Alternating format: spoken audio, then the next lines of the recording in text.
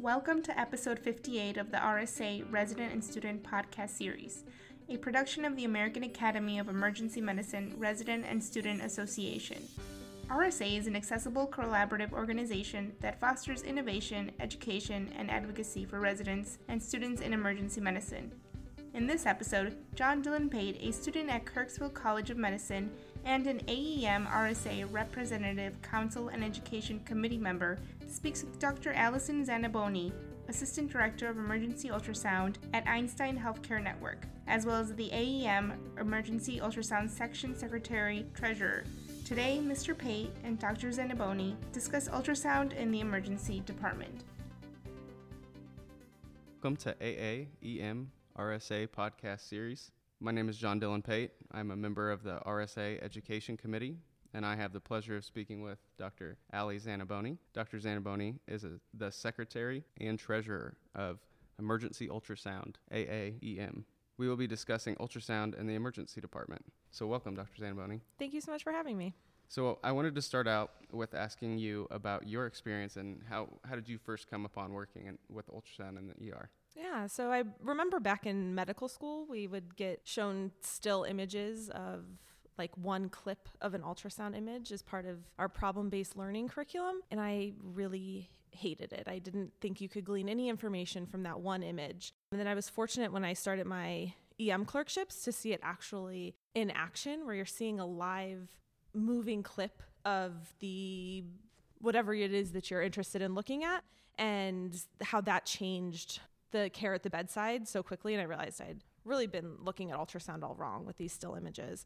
So from there, I took the opportunity to do an EM ultrasound elective as a fourth year and really decided that that was something I wanted to make a big part of my practice going forward. And that's kind of how I got involved more with ultrasound through residency and pursued fellowship. It's been a fun ride. Long way I've come since looking at those still images. Sounds like it. That's great. So what are some common applications for ultrasound in the emergency department? So there are a lot of ways that we're using ultrasound on a day-to-day basis in the emergency department. The spectrum of applications continues to be growing as well. The kind of core emergency medicine ultrasound applications that we think about commonly are right upper quadrant evaluating for biliary pathology, limited echo. We do a lot of aortas and fast exams in the setting of trauma, looking for first trimester pregnancies. But it's really broadened from that as well. DVT study of the lower extremity is a very common application that I use in my practice setting, using ultrasound as an adjunct for airway management, doing thoracic ultrasound, musculoskeletal and soft tissue evaluations, ocular ultrasound. The list goes on, and it seems to be growing. And then in addition to that, there's all the procedures that we do guided by ultrasound. Are there any diseases that are not commonly diagnosed by ultrasound that you believe should be? So right now, even as we're expanding the use of ultrasound in the ED, I think there's some areas where we could be using ultrasound a bit more to guide our management. My favorite applications, and I think one of the most useful and underutilized, is for the evaluation of small bowel obstruction.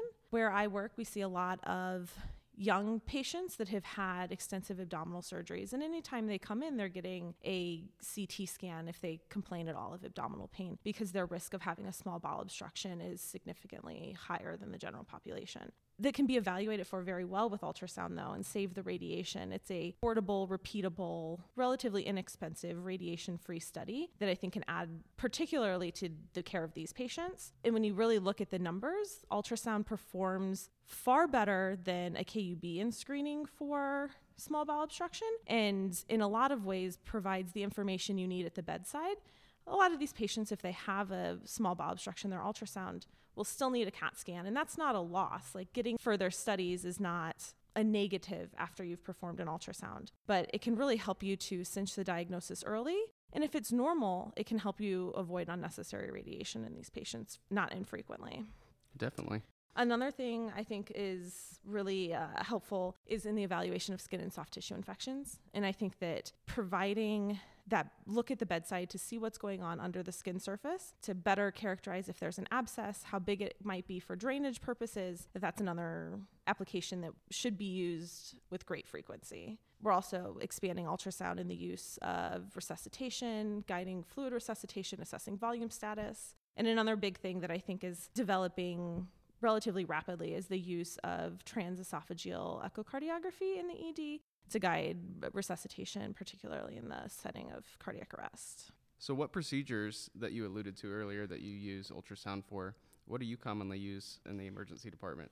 So there are so many procedures that ultrasound is going to help facilitate. At this point, ultrasound guidance for central line placement, particularly in the internal jugular vein, is recommended by numerous societies and in a lot of places is considered the standard of care. But I kind of think of ultrasound as also being valuable in any case where you're trying to drain fluid from any part.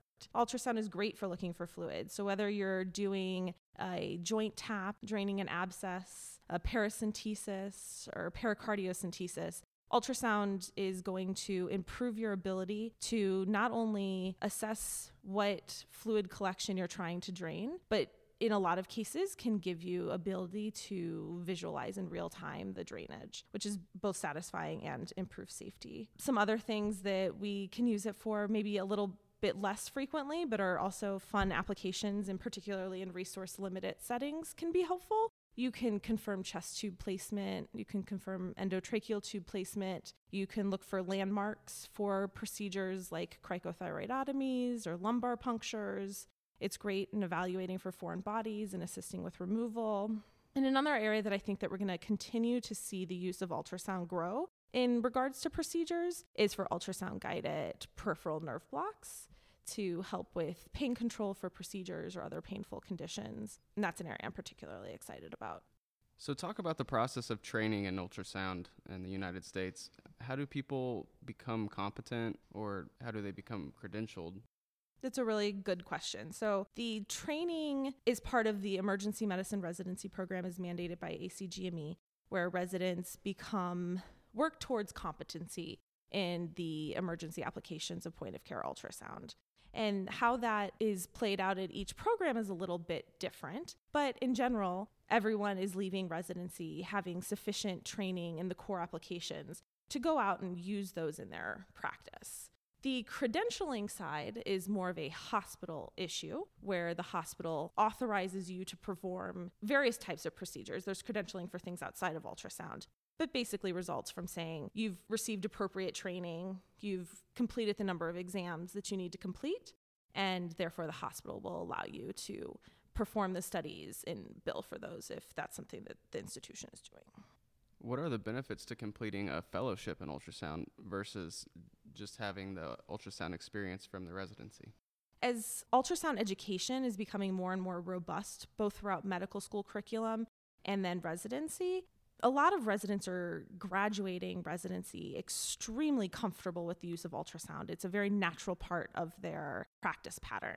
So the reasons for completing fellowship are a lot of times a bit different than folks just looking to bolster their ultrasound skills, although that's something you definitely gain in fellowship is improved skill set with ultrasound, and a lot of times a broader skill set than you might have had from residency alone.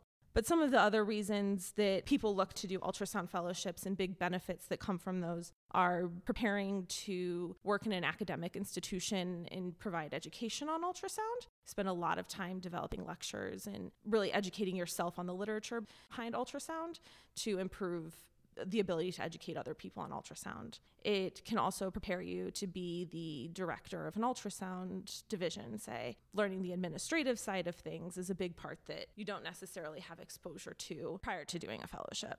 People take it in all different directions as well. You can get into research through ultrasound, and fellowship is a great time to start developing research ideas and methodology for ultrasound-specific things. And there's a fair number of people that even pursue ultrasound in an international setting. And so they're looking at how to improve access to ultrasound in lower resource environments. And so as an international play, you can do ultrasound as well. Wow, it sounds like ultrasound's really evolving as we speak.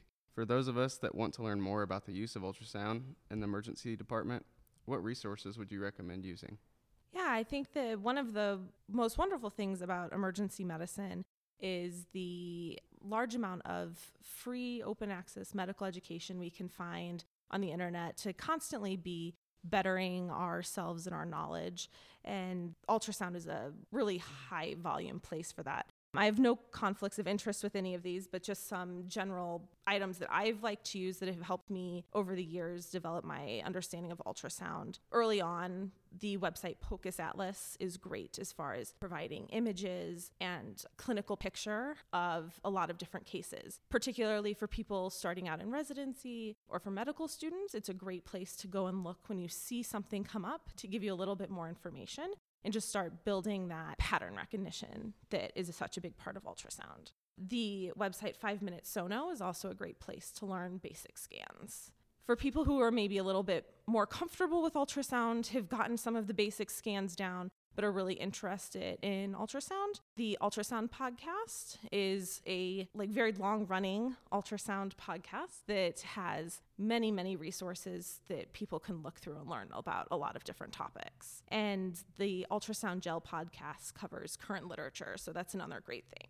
Twitter is all over the place with ultrasound. Following people on there will help you see interesting images, hear discussions of what's going on in the ultrasound world, and give you a lot more information about ongoing studies and where our data is now as far as ultrasound literature goes. And then many residency programs are running their own ultrasound websites that are great resources to look at interesting cases, maybe look into some procedural items. So the options are near endless. Well, that's really great information to know. Thank you so much for the insight, Dr. Zanaboni. And thank you to all the listeners. Be sure to look out for more podcasts soon. We hope you have enjoyed this podcast brought to you by the American Academy of Emergency Medicine Resident and Student Association. For more information about RSA, visit the website at www.aaemrsa.org. Listen to all podcasts in this series and explore the ways you can get involved with RSA. Join us again next episode for another topic of importance for emergency medicine residents and students.